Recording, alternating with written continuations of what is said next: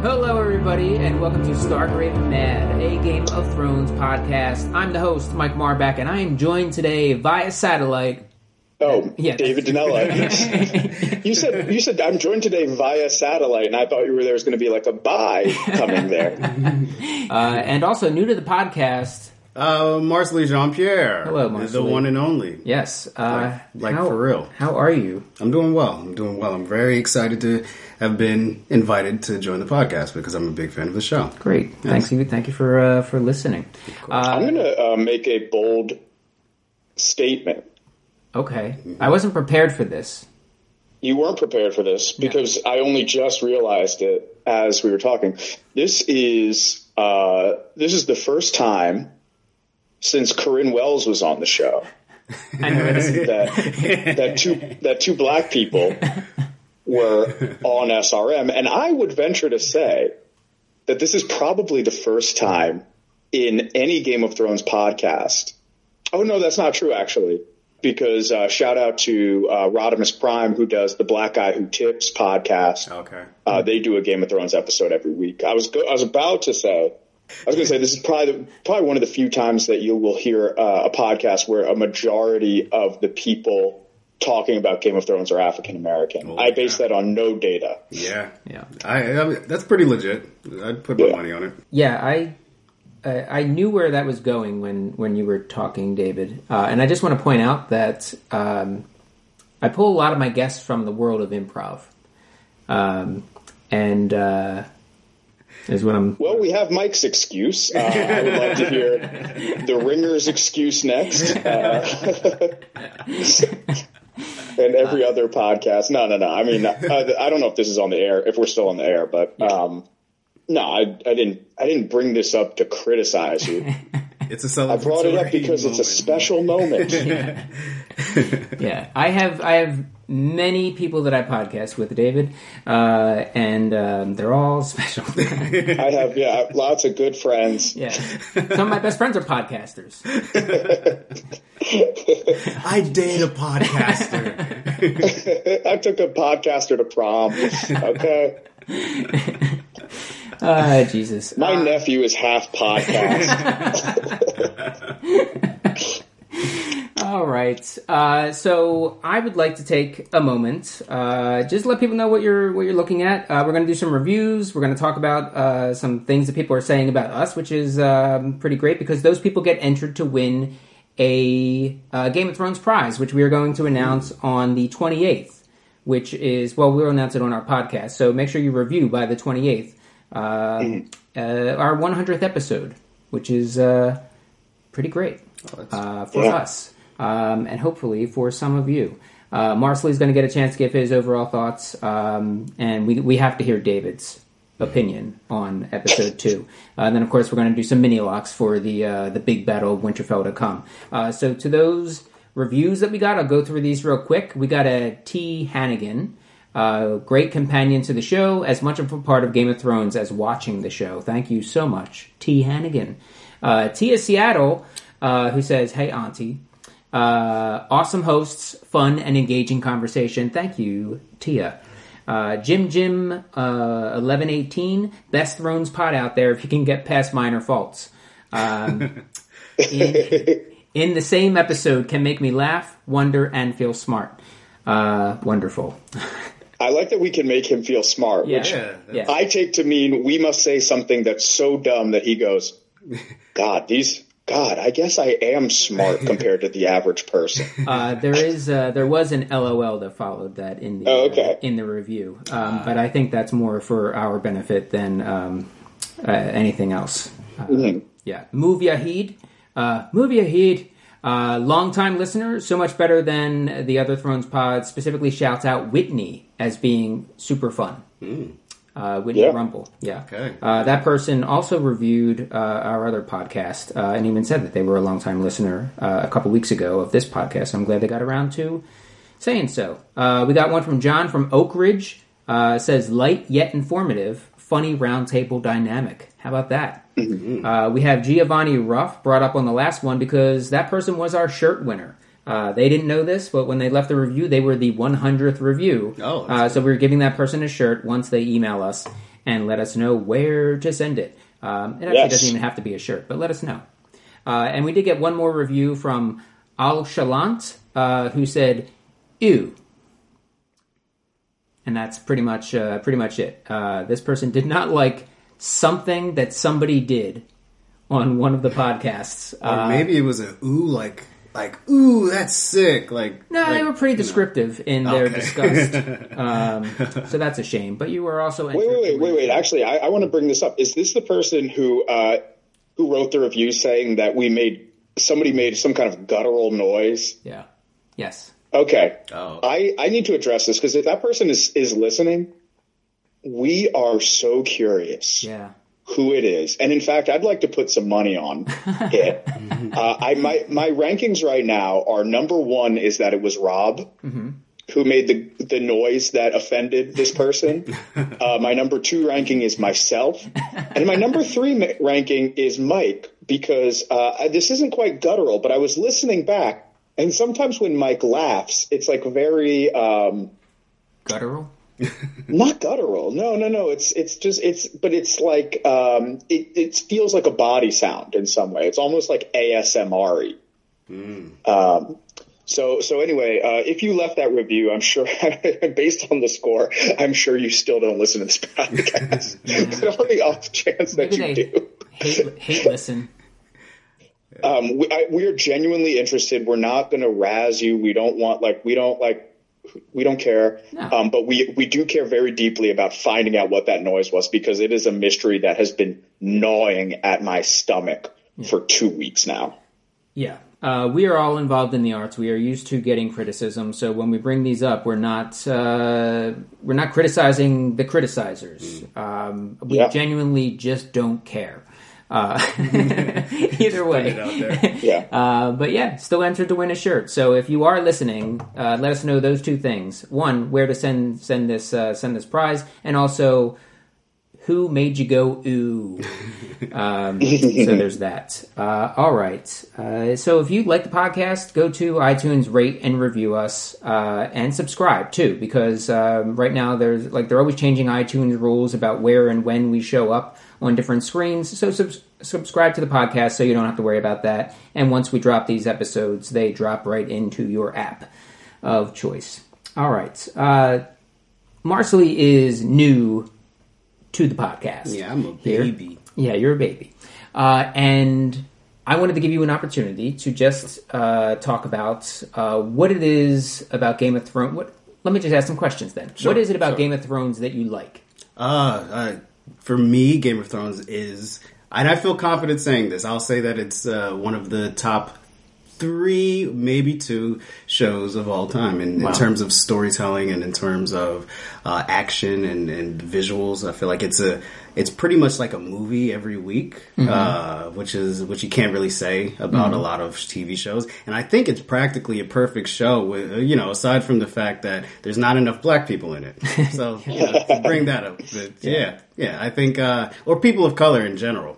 But yeah, I think the storytelling and just the entire thread of the game that was presented in the first season, and all of the shocks and all of the cliffhangers, I just feel like they're very, very tactful in the writing and very creative. So, the first time I watched it, I think it was in the middle of the first season, and I binge watched the first, I think, 5 episodes, and I couldn't stop, and that was it for me. So, I haven't missed an episode since. Cool. Yeah. I have a follow-up question, because you saying it's one of the top 3, maybe 2, makes me curious what these other 2 are.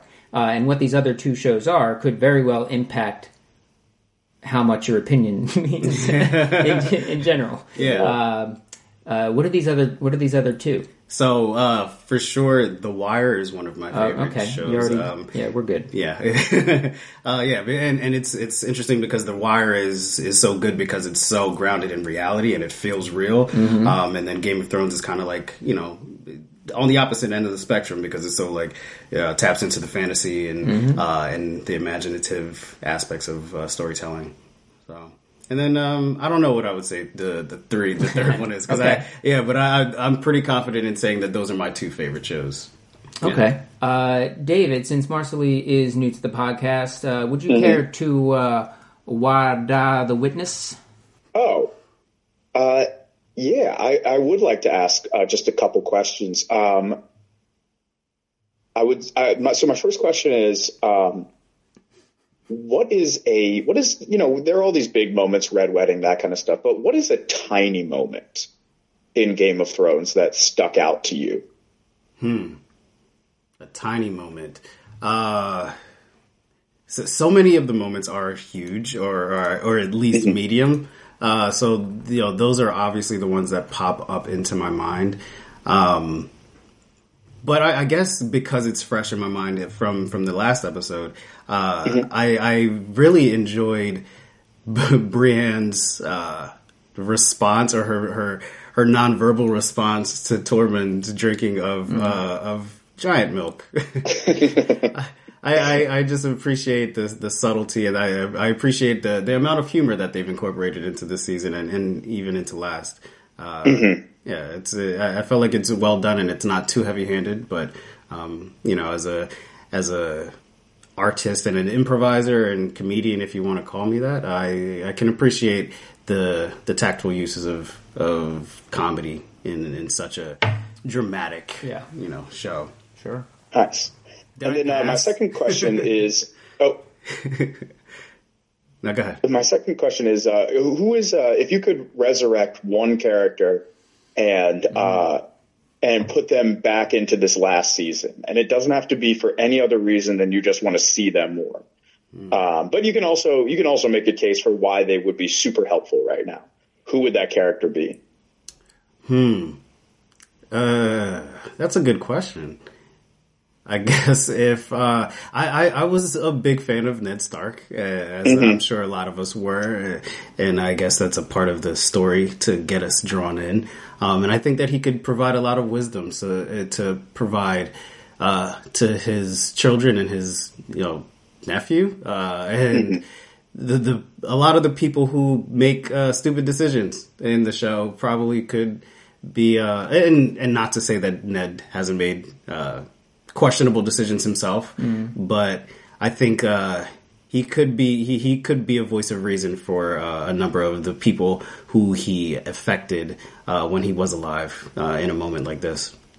Yeah. It's funny. As I was asking that question, I had all these different things running through my mind, and it's like, there's only one answer, and it really is Ned Stark to me. Yeah. Because I don't know if there's any character that looms heavier over this show. Yeah, right. And so obviously would have affected everything that happened. Yeah. Other than Ned Stark. Mm-hmm. I mean, the entire show in its own way, from a political standpoint, like, if you think about, the structure of a story, the real inciting incident of this entire show was Ned Stark being killed. Yeah. I mean, I know technically it was Ned Stark being asked to come down to King's Landing and stuff like that, but the result of Ned Stark being killed and the amount of both the information that was lost in him dying and the ripple effect of him dying. Mm-hmm. The combination of those two things is just so profound that I don't know if any other character's death is as felt even 8 seasons later as his. Yeah, I don't even think it's close. Come to think of it. I've been trying to run through every character in my head, and I'm at about 182 right now in my mind. Yeah. And I don't think anybody's come close to Ned Stark so far. I'll let you know if that changes. Yeah. Cool. So that was all I had to ask them. Okay. So now back on you, David. What did you think of episode 2, A Night of Seven Kingdoms? So Mike knows this, but I'm just pulling it up so that I can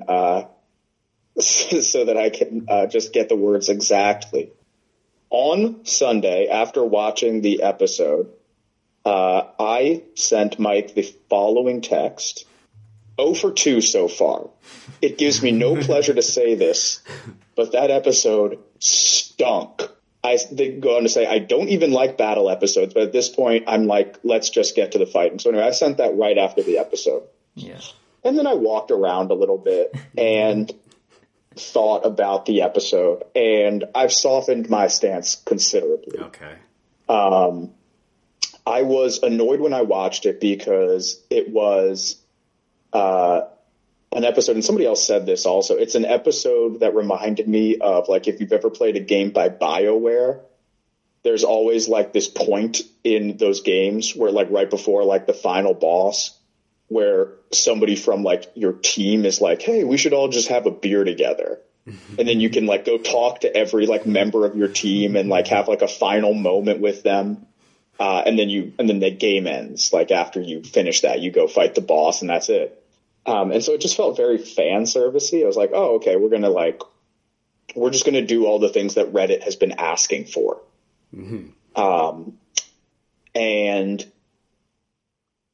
And that was my gut reaction to that episode. And then I was thinking about it more, okay. And I was, and I had to remember something about myself, which is I'm the type of person who, when I go to a buffet and I leave it, when I go to a buffet, I eat until I'm full and then I leave, and I don't leave and I'm not happy. And I'm not happy because I'm like, damn, I wonder if I should have gone to the carving station one more time. I didn't even get to try the creme brulee. I didn't, there was shrimp in a bowl, and I didn't take enough of that. I'm just thinking about all the things, how much more I want. And this final season of Game of Thrones has been very much like that for me, where it's like, I don't want to wait anymore. I don't want to wait for anything. I want the 5-hour finale, and then I want to mourn its loss. I can't deal with episodes right now. David, I would like to jump in to say, I'm curious what friend of the podcast, Shauna Stoltzfus, has to say about this analogy, about this metaphor. Because wasn't a fan of the Cindy Crawford analogy of last week. I think this one is better. They were both good, and I'm sure Shauna will like this one. Marcy, what did you think of episode 2? I enjoyed it, Thank you. I guess I'm not as much of a pessimist as David is, and usually when I go to buffets, I make sure to be present so that I can enjoy it, and I'm open, and you son of a bitch. And even beforehand, I try to like take a mental note of what my intentions are going in there, and sometimes my expectations are met, and sometimes, you know, if I'm just open to whatever it is, I end up being satisfied 9 times out of 10. So, I enjoyed it because it was fan servicey, sure, but I think there's a part of it that needed to be, because, you know, things are about to get crazy. And I think it was just that calm before the storm. And I just enjoyed seeing characters interact that haven't interacted before, and seeing characters have moments of, you know, just seeing how each character decided to spend their potential last night of life. Yeah. And I think, and I really did soften my stance after I walked around, because, you know, you're walking and you're like, all right, why did I hate that episode? And you go, oh, there was that nice part where, you know, everything with Tormund was great. And you're like, oh, there was that nice part with Davos and the little girl. Yeah. And then so you're like, why I hate it. And then you're like, hey, actually, I liked everything. And you're like, oh yeah, like, I mean, one of my favorite things that can happen in any show, is when somebody just goes, oh man, I wish somebody would sing right now. I'm not even kidding. I just love when somebody's like, it'd be great if somebody sang right now. Todrick just stepped up to the plate. I love that. So I really did like the episode. I mean, I think my complaint, which is like, I don't even know if this counts as a complaint, is this episode to me solidified my case that episode or the last season, season 7, could have been 10 episodes long. Yes, I 100% agree with that. I think that there was enough exploring, enough like of that final firming of relationships and exploring that we could have gotten a couple more episodes. We could have gotten a couple more episodes where we just took our time a little bit, and I think that would have only strengthened these final episodes. Sure. Yeah. But yeah, no, it was a great episode, and it reminded me of something that I used to talk about about Game of Thrones, which was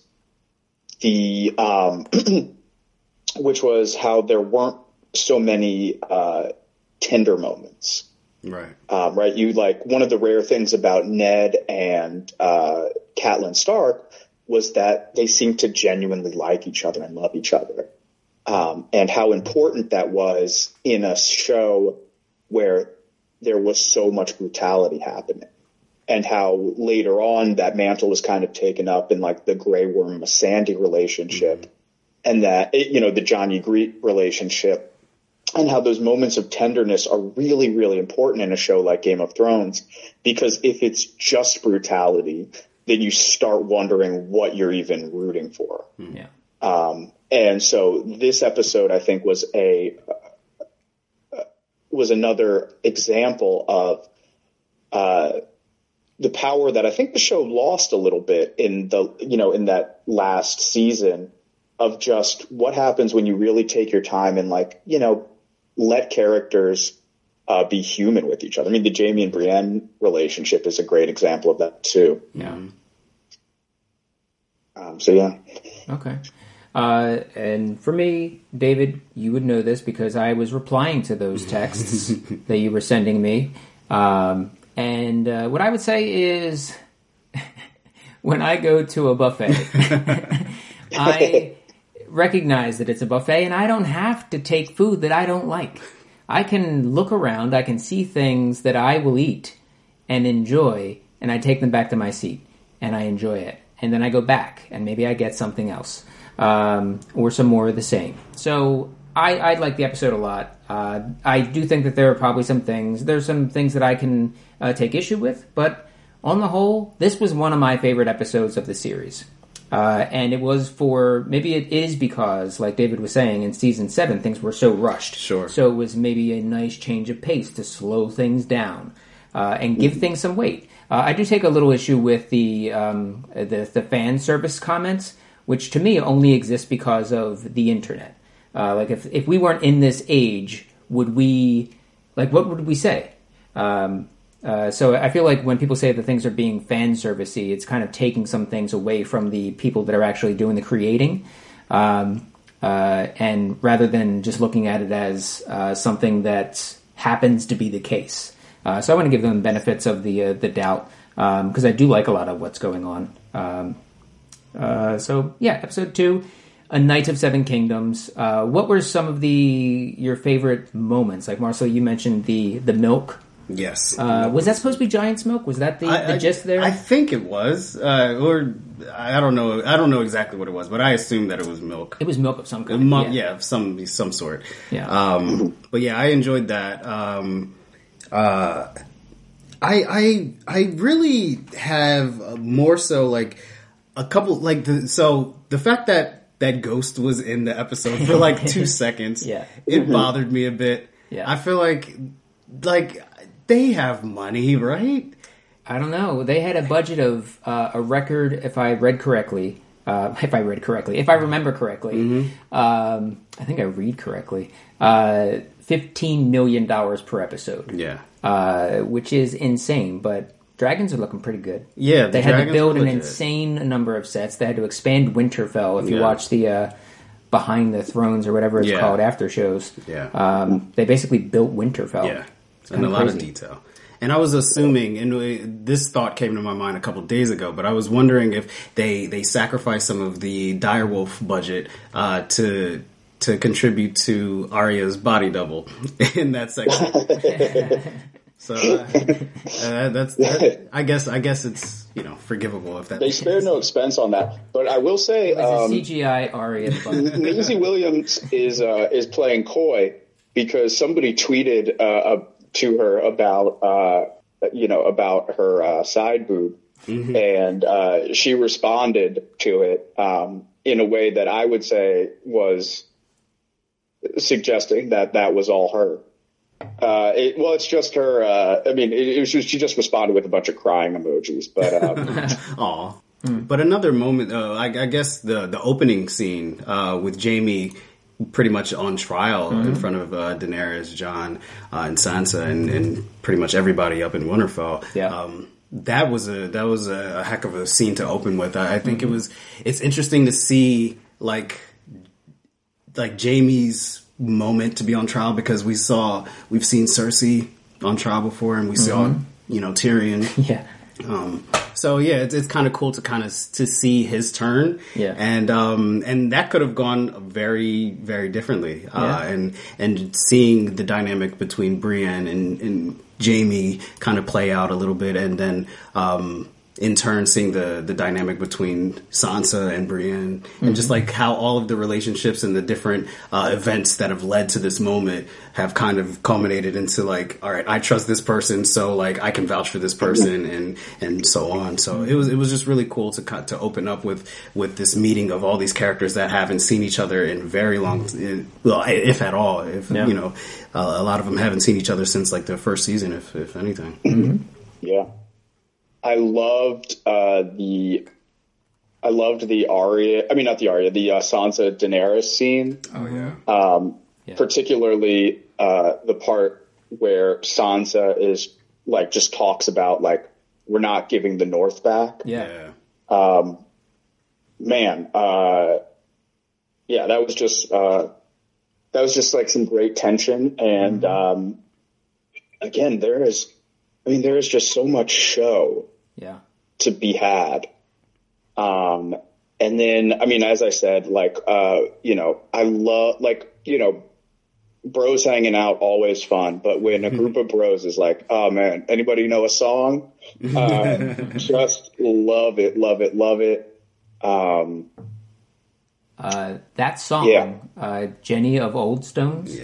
One quick, if I read correctly, that is a song that the people in the world of Game of Thrones and outside of the world of Game of Thrones, in the real world, believe was written by one Rhaegar Targaryen. So there's that quick little tidbit. It's a catchy song. Well, that's the rumor. Yeah. That's the internet rumor. Yeah. I don't know if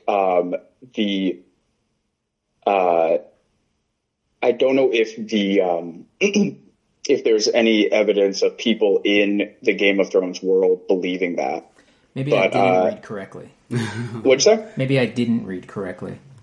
In the Vanity Fair article that came out the day after the episode aired, the author, whose name is Joanna Robinson, shout out Joanna Robinson, writes, even more intriguingly, some book readers believe that Jenny's song was actually written by Prince Rhaegar himself.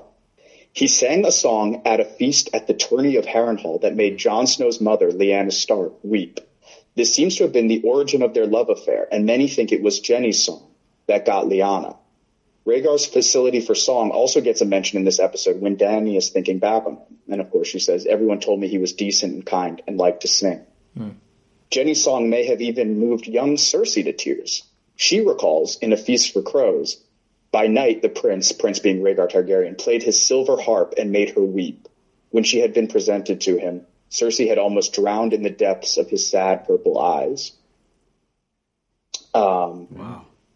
So yeah. Beautiful. So it was basically the Old Town Road of their town. It truly was. And I mean, the lyrics of the song are in reference to an old Targaryen massacre. Or a huge fire that killed a bunch of Targaryens. And so there's a lot to be read into the song. One of the interesting things about the song is, let me just find this.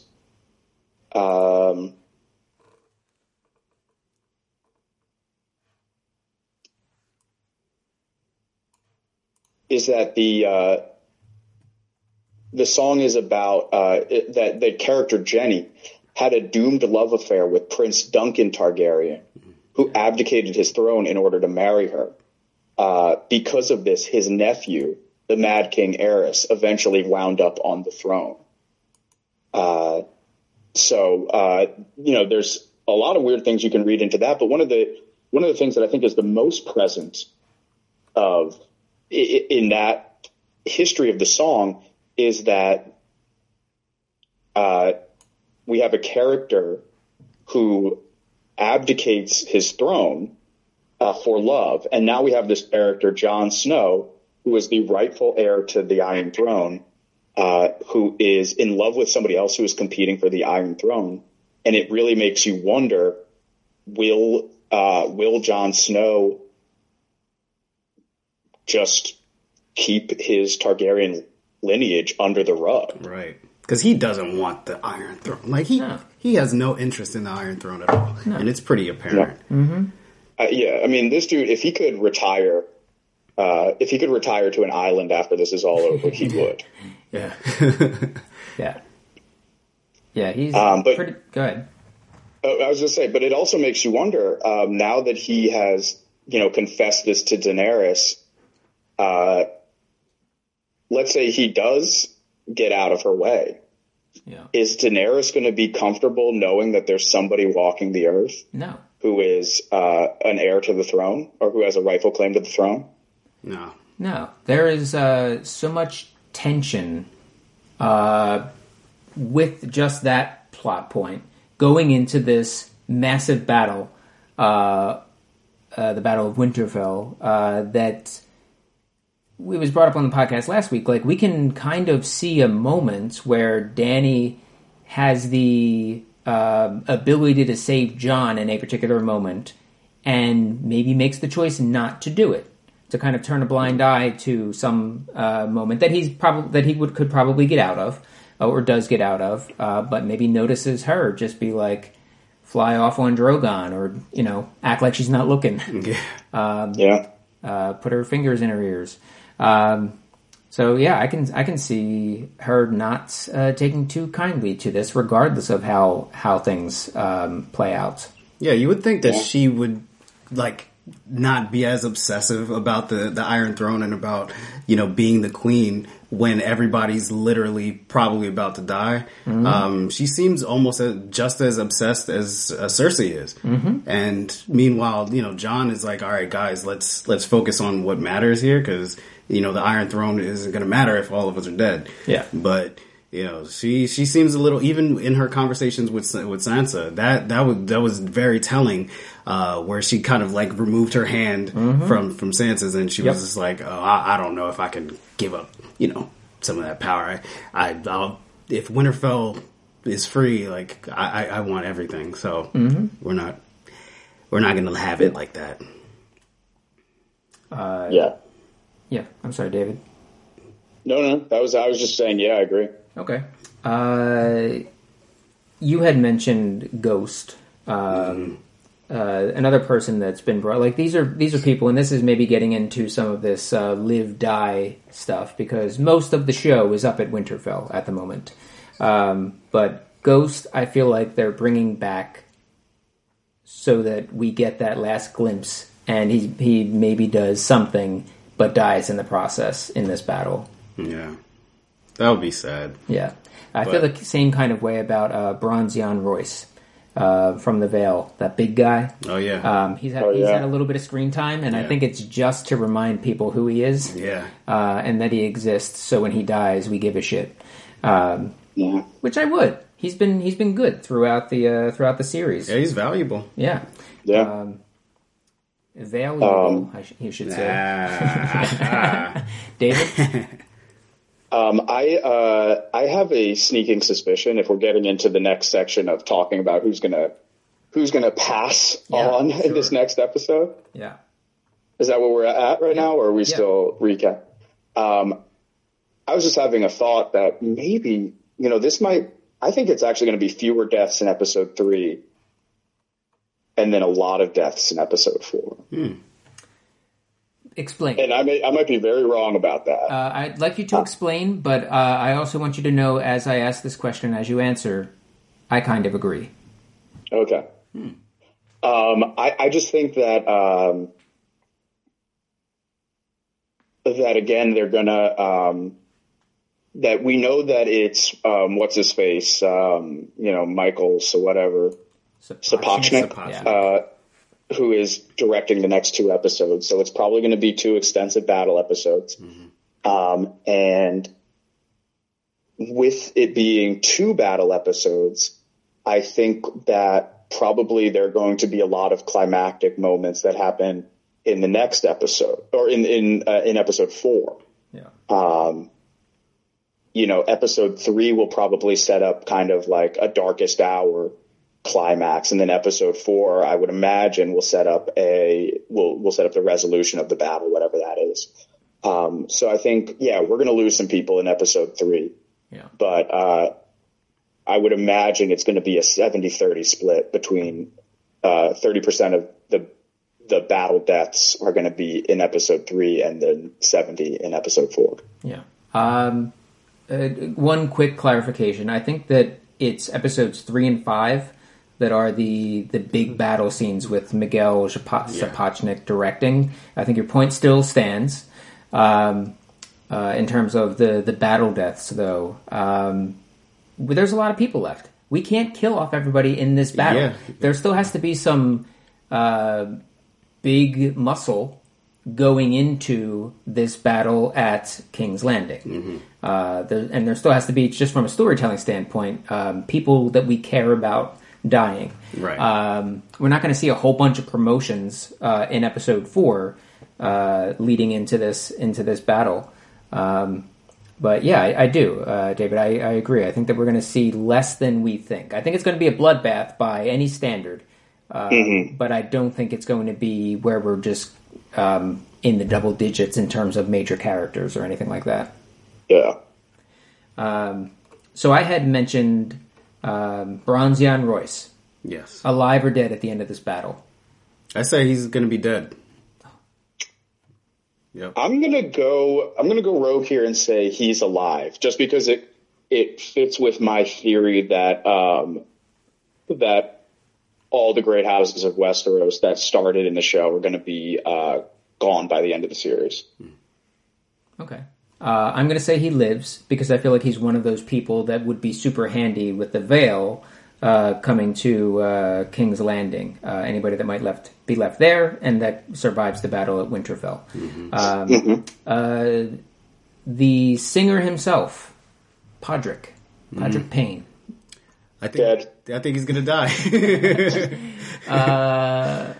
Is there anything that's happened in the last couple of episodes that leads you to believe that? Because he sang a song. Oh, yeah. It was a sweet, sweet song, and he's gonna die. Yeah. Yep. Yeah. I think that was his goodbye. Yeah. Well, Pippin didn't die from Lord of the Rings when he had a... Nobody died in Lord of the Rings. Yeah, this is Game of Thrones, Mike. Excuse me, Gandalf died. Hello? What? Gandalf died, and then he was brought back. Listen to yourself. What's wrong with you, man? Just making a point. Sir Beric Dondarrion. Dead. He's gonna die. Yeah. I believe he is also dead, but the manner in which he goes, I feel like, is going to be him giving his life for someone, literally. Yeah. Like a red god sort of moment. He's been brought back 6 times. Yeah, 6. He's got one more left in him, so it could very well just be he's dead, and Thoros isn't there to resurrect him this time. And I think he's prepared himself to. For sure. Yeah, because he said too, each time he comes back a little less. So, Beric, we will eulogize you. We're gonna have a separate episode just for the eulogies. All right. That used to be a thing that y'all did. Yeah, we would do a little speech for whoever's died, but like I said, it would have to be its own episode at this point. What about Ed, Night's Watch? Dead. Oh man, I feel like Ed is gonna like be turned. I feel like he's one of the characters where we're gonna see him die and we're gonna see him come back. Yeah. As a White Walker or White whatever. Yeah. Yeah. I think he's dead. But my wish is that he lives and he becomes the next Lord Commander of the new era, whatever that is. Should there be one, if there isn't afterwards. Ghost, we think Ghost is dead? I say no. Wow. Yeah, that's my first person that I think is actually going to live, or not the person, but character. I fear that Ghost will die so that the dragon may live. Yeah. What about Gilly? Gilly lives. Gilly / Little Sam. Yeah, both live. Gilly lives, Sam dies. Yeah. Little Sam gets turned like he was supposed to initially. Yeah. Oh man, that would be something. Yeah, that's his fate. Varys. Varys, I think he lives. I think Varys lives. Yeah, I think Varys lives to pull one last trick. Yeah, I think so too. I think that if he dies, it'll be in King's Landing. Sure, agreed. Lyanna Mormont. Aw. She had her opportunity to go down into the crypts, which, of course, many people are saying are not as safe as the people of Winterfell seem to think that they are. Right. And she said, "No, I won't do it. I want to stay and fight." Yeah. Yeah. Little bad. Yeah. I feel I don't want to say that she's gonna die, but she gonna die. She gonna die. David? I think Lyanna Mormont lives because I think that she's gonna. I see her winding up in some weird marriage where she's either like she's married to somebody who's Sweet like Robin. either another Sweet Robin. 7-year-old or she like gets married to like another like some like 30-year-old No, just get to married like Sweet shore Robin, up David. a kingdom. No. We haven't seen Sweet Robin at all this season. No, not yet. Is he just holding down the veil? Yeah, he's holed up in the Vale, I think. Listen, Sweet Robin is rising on the power rankings so goddamn hard to finish on the throne. I mean, he's definitely in pole position to marry Sansa if she lives. Mm-hmm. Yeah. Grey Worm. Dead. Yeah. What has there been anything that's happened that leads you to believe this? He got his final kiss from his girl. Yeah. And it's over. And he told her the second this fight's over, I'm skipping town. Yeah. And we're gonna go somewhere like where they actually like black people. And and it's not gonna happen. Poor guy. Nope. Yeah. They're gonna do some podcasts. Samuel Tarly. Sam is gonna live. Sam lives. Yeah, I think he lives. He's another one that my wish for him is that he, almost as Danny had said, becomes more higher up at the Citadel, if it's still standing. Missandei. I think she lives. Yeah, I think she lives. Yeah. Same. I think she gets to go to the paradise with black people, but Grey Worm doesn't. January. Yeah, if Missandei dies, here's how it's going to happen. She's going to be riding one of Daenerys's dragons, and she's going to like fall off somehow, or she's going to be like tasked with bringing one of the dragons to Jon, and like in the process get killed. It's going to be sad. It's taking off, and she grabs onto a leg, and then just can't hold on any longer. Gendry. This is a tough one. That is a very tough one. I think he lives. For some reason, I think he lives. I think he lives. He is the last surviving Baratheon. Yeah. Well, he's a bastard, but yeah, technically, I think he's the last surviving Baratheon. Yeah. So he technically has a claim to the throne as well. Yeah. Yeah. And this would go along with your thinking, David, that the great houses will be wiped out, right? Yeah. So I'm going to go. He lives. He lives. Theon Greyjoy. Reek. as redeemable and as his character has been, and he's done some good things, but ever since like the things he did a couple seasons ago, I've been just waiting for the moment for him to go. He'll do something very heroic and he'll save somebody's life. Yeah. But he's not going to live. He's not going to live. That's something that I think we're going to see a lot of throughout this episode is people dying to save other people. Yeah. I mean, that's what the battle is in general, I guess. Yeah. But specifically, like Theon dying to save Sansa. Yeah. I can see being the case. David? Yeah, I think Theon's a goner. Yeah. Yara is up there at the Iron Islands. Yeah. He doesn't want and has said that he's not interested in ruling. So what exactly is his place? Right. Other than to die in this battle saving Sansa. Rhaegal. The dragon Yeah. lives. Yeah. I think the dragons live for this one. Okay. Yeah. I'm going to go live. Sir Brienne of Tarth. She lives.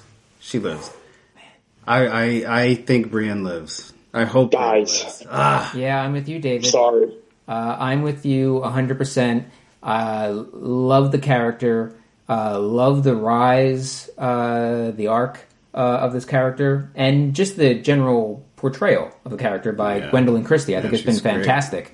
And Tremendous. loved this moment of her getting knighted. Yeah.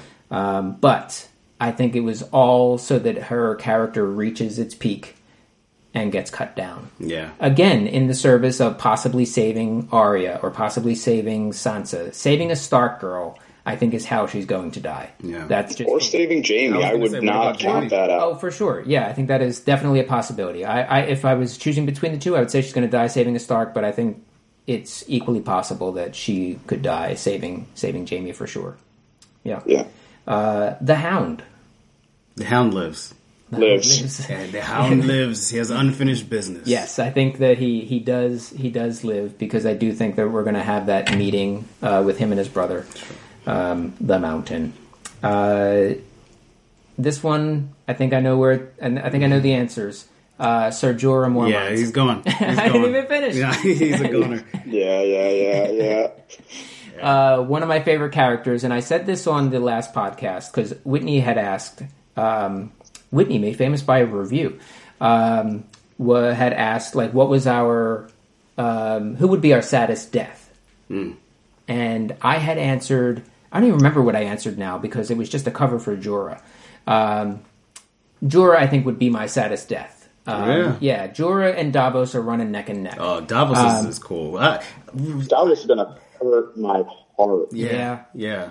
But Jorah, that actually surprises me, Mike. I'm surprised that you would be touched by him dying. Like, I feel like ever since, like, probably season 3 or 4, like, you knew what was going to happen. But he's still there. He keeps coming back. Yeah. He keeps ticking. But I feel like they gave him Sam gave him Heartsbane, and that is just so that he can die with a bigger chance of saving Dany.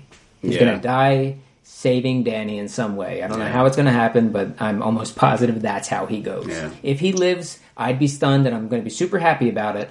But I think he's dead. Captain Friendzone is gonna die. Jorah. He's gonna die. Yeah, I fear he's gonna die. I do think that there's like an interesting little synergy going on where you have Jon Snow carrying the Mormont family sword. You now have Jorah Mormont carrying the the Tarly family sword. Yeah. Is Brienne still carrying the Lannister Oathkeeper family sword? Yeah. Mm-hmm. Yep. So it's just you've got an interesting thing going on with all these different knights carrying other houses' swords. Yeah, it's the but it's not quite the same thing. I was going to say it's like the sisterhood of the traveling Valyrians. The traveling, yeah, but it's all different swords. Yeah, we just got a few more. Tormund Giantsbane. He's gonna die. Oh, He's gonna die. I love he's one of my favorite characters easily, but I think he had his moments. I think it was very intentional for him to have his very lovable moments this last episode, just so we can see him die. yeah. Yeah, and I think what really firmed it up for me was I was reading an article where they mentioned that the whole Tormund reacting to Brienne thing at first was just a little bit of improvisation on the actor's part. And then it was so fun that they kind of wrote in Tormund being interested in Brienne, but it wasn't something that they approached from this is something we have to get into the script thing. Yeah. Oh, wow. So that makes me really think, Tormund does his thing. But since we've hedged every single one, I think the case for Tormund living is the wildlings are going to need a place to live when this is all done, and they need a place, and they're going to be represented in the new Westeros. Yeah. And Tormund might be the guy for that. David, your hedging stole my full-on support of Tormund living. And that's the exact reason for it. Partially because, I'm assuming that the North or the living are going to win this war. And that's exactly why. I think that he is the de facto leader of the wildlings.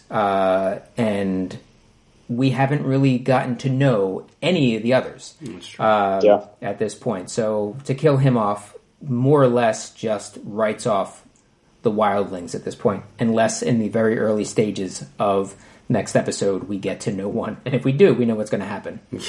Yeah. Okay. Sansa. Sansa Lives. Yeah, Sansa lives. Do not see her dying at all throughout this entire series. Arya. I think Arya lives. I have seen some theories that said differently, but I think Arya lives for sure. I do too. I think Arya lives as well. Yeah, I think Arya lives. As long as Cersei lives, Arya lives. That's my thinking. Jaime. Jaime lives. Yeah, this episode he lives. He. It's not his time yet. I think episode 5 is when. It's not your time yet. Yeah. He goes in episode 5. I think. Yeah, I can get behind that. Drogon. I think Drogon stays alive. Yeah. I think Drogon stays alive, but I think Drogon dies in episode 4. Do you? I think Drogon dies fighting Yserion. Yeah, Yserion. Yeah. Do you think that by the end of this series we're back to square one as far as dragons go? That we have none? I think there's one dragon. I think one dragon as well. And it's Rhaegal? I think it's going to be Rhaegal. I think there's one dragon. I think it's Rhaegal, and I think that it is protecting Jon Snow and Daenerys' child. Okay. And is it possible for dragons to these dragons to have eggs? Like a hatch? Does life find a way? Life finds a way. I think so. Yeah, I think so. I mean, there's been jokes made on the podcast here that one of the many endings that the series is going to have as they're doing their ending tour, checking in on a bunch of different things, is slow pan over to a bunch of dragon eggs kind of thing. Yeah. I hope that doesn't happen. Yeah, I hope that they're a little better about it than that. Yeah. Where it's like the end of Critters or something like that. What about Dany? Dany lives for now. Dany lives for now. Okay. Yeah, I think so too. Tyrion? Tyrion also lives for now. Tyrion lives. He has to make it down to King's Landing. Yeah. For his arc to kind of end on a note that's satisfying at least. Yeah, I think the major Lannisters are going to die in King's Landing. Yep. Possibly in the same episode. Yeah. If they're all going to die. Jon Snow. Jon Snow stays alive. I believe so. For now. Yeah, I think he lives. Yeah. I don't think that I forgot anybody. That is the major characters that are up there. I mean, they may in the beginning of next episode. You left one out. Who? a young man named Bran. Oh, yeah, Bran. Yeah. Well, alive or dead, David? Dead. Ooh. Interesting. That's the hard drive of Westeros, the known Yep. world, even, or actually beyond the world. Yeah. And you think he's dead? How do you see it happening?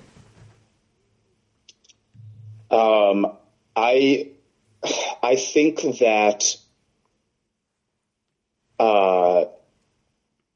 that Bran's connection to the Night King is a little bit of a Harry Potter Voldemort thing. Yeah. Where I don't think I just don't think that the two of them can coexist. So I think that the price of dealing with the Night King is losing the history of the memory of the world. Yeah. Yeah. What if when he's about to die, he like wargs into a pig or something, and then the pig has to try to convince everybody that he's Bran? I'd watch that. So this is near almost Charlotte's Web now. That's a spin-off. Yeah. Okay. Any other thoughts on just Liv dies? I feel like even though we all just said pretty much that main characters, but not major characters die. Yeah. So I think that we were way too conservative in our picks. Sure. And I think that, that just saying it all out loud, I'm wondering. Yeah. I think we've got to see Jon, Dany, Sansa, or Tyrion die in the next two episodes. I don't know.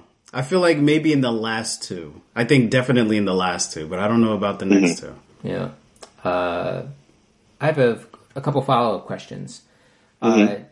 There's been some talk, some chatter about at the end of the last episode, we didn't see the flapping of wings. We saw horse feet. Right. So do you think the Night King is there, or do you think he's going to show up later, or do you think he's like, fuck this, you all handle it, I'm going to King's Landing? I like that. I like the latter. I once I saw the theory online, or I heard the theory, I kind of attached to it, and I think that he's a very calculated cat, and I think that he probably, you know, he knows what he's doing. He was very tactful in the way that he got himself a dragon, and I think that he's very, very much like, all right, why not just go down to King's Landing and get me a even bigger army, and meanwhile all my little homies are gonna go to Winterfell and take care of that little business. Yeah, so that would mean plus. Yeah, if that happens. To me, what that means is, I don't even know how that information would be communicated. To who? But to the army at Winterfell. But that to me means one of two things happens. The first thing that could possibly happen is Qyburn and the Mountain using concoctions somehow defeat the Night King. And Cersei has a pet dragon suddenly, and an army of the dead that she controls in some way. Or it means that maybe Jon and Dany see the Night King making a beeline for King's Landing. They take off in their dragons. Ooh, high-speed chase. And then we have like a fight. We have the battle going on at Winterfell, but then we also have kind of like an aerial battle / mano a mano fight between Jon Snow and the Night King going on in King's Landing, because they're like, if the Night King is just in King's Landing with a dragon, he could raise 1 million people easily. Yeah, and also, it would actually give John and Danny and everybody in Winterfell not an advantage. Well, actually, a huge advantage if there's not a dead dragon to go against. So I don't know. Maybe not. Maybe not, because like if indeed Dragonfire can like destroy all the Whites and White Walkers, then that would be kind of easy. Mm-hmm. Yeah, a little too easy. Yeah. Do you think we're going to see anybody during this war? This is another follow-up question. Do you think we're going to see anybody during this war come to the aid of the living that isn't already there? I've already mentioned one on the podcast that I think is going to happen. That's Melisandre. But there are others out there. Do you think anybody's going to show up that in a another Lord of the Rings type moment where someone comes to the aid that we maybe weren't expecting? Howland Reed. House Reed is coming to the rescue. Howland Reed comes with the signed marriage certificate between Lyanna and Rhaegar. And some Polaroid pictures from the wedding. Yeah, some Polaroids of the wedding. And a magic, and a big magic cannon. No, I don't think so. I mean, so what we see is what we get, is what you're saying? Ooh, no, I mean, except for Melisandre, I just can't think of anybody. What about Nymeria? And the Wolfpack. Nymeria and the... This is why I bring it up, because we got Nymeria and the Wolfpack, we got Melisandre and a potential band of red priests / priestesses that she may or may not be going around to pick up. We have what could be other children of the forest. We saw some die. Were they the only ones? I don't know. Any other giants that might be out there? We think that maybe one was the last of the living giants, but are we sure? And then also other Northerners that are making their way down, like Howland Reed, the Reed family, and anybody else. Although, of course, they also may just make a passing reference in the opening scene that says, like, "Oh, I can see Howland Reed from the castle." He's leading the charge. A dead Howland Reed. Yeah. Well, there goes that hope. Right. Okay. All right then.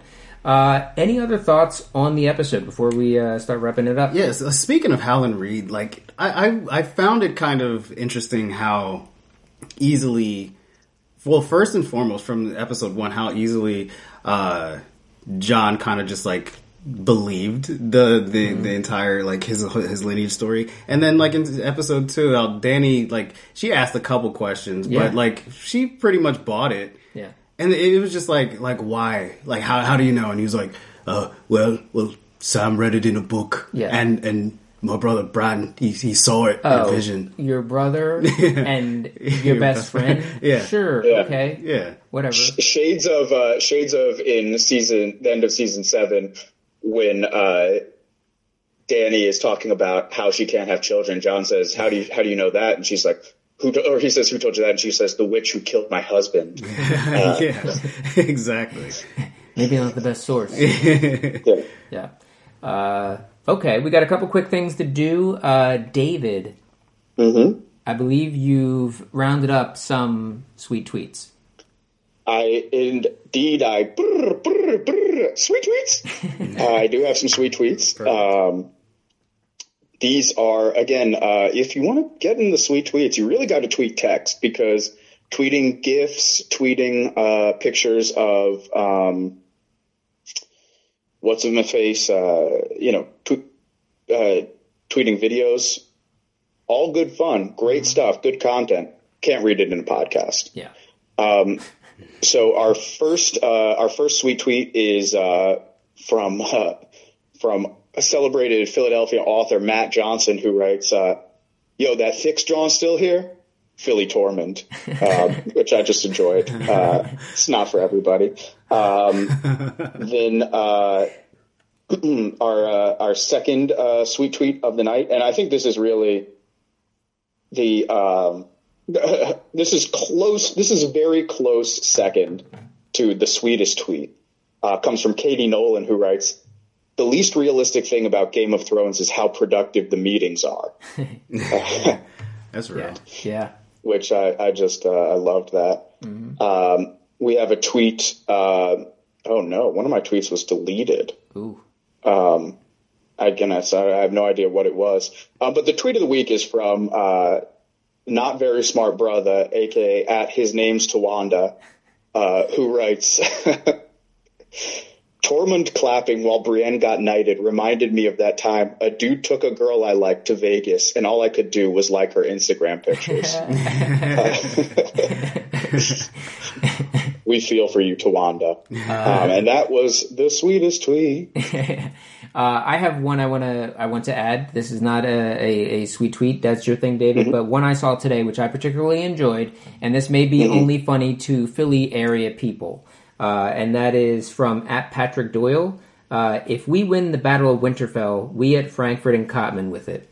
Which, for anybody outside of the Philly area, Frankfurt and Cotman is in Northeast Philadelphia, and that's where everybody congregates after any sort of major, not even that major of a sports victory. Eagles winning the Super Bowl, Phillies winning World Series, that's where people go. So we win the Battle of Winterfell, that's where people are headed.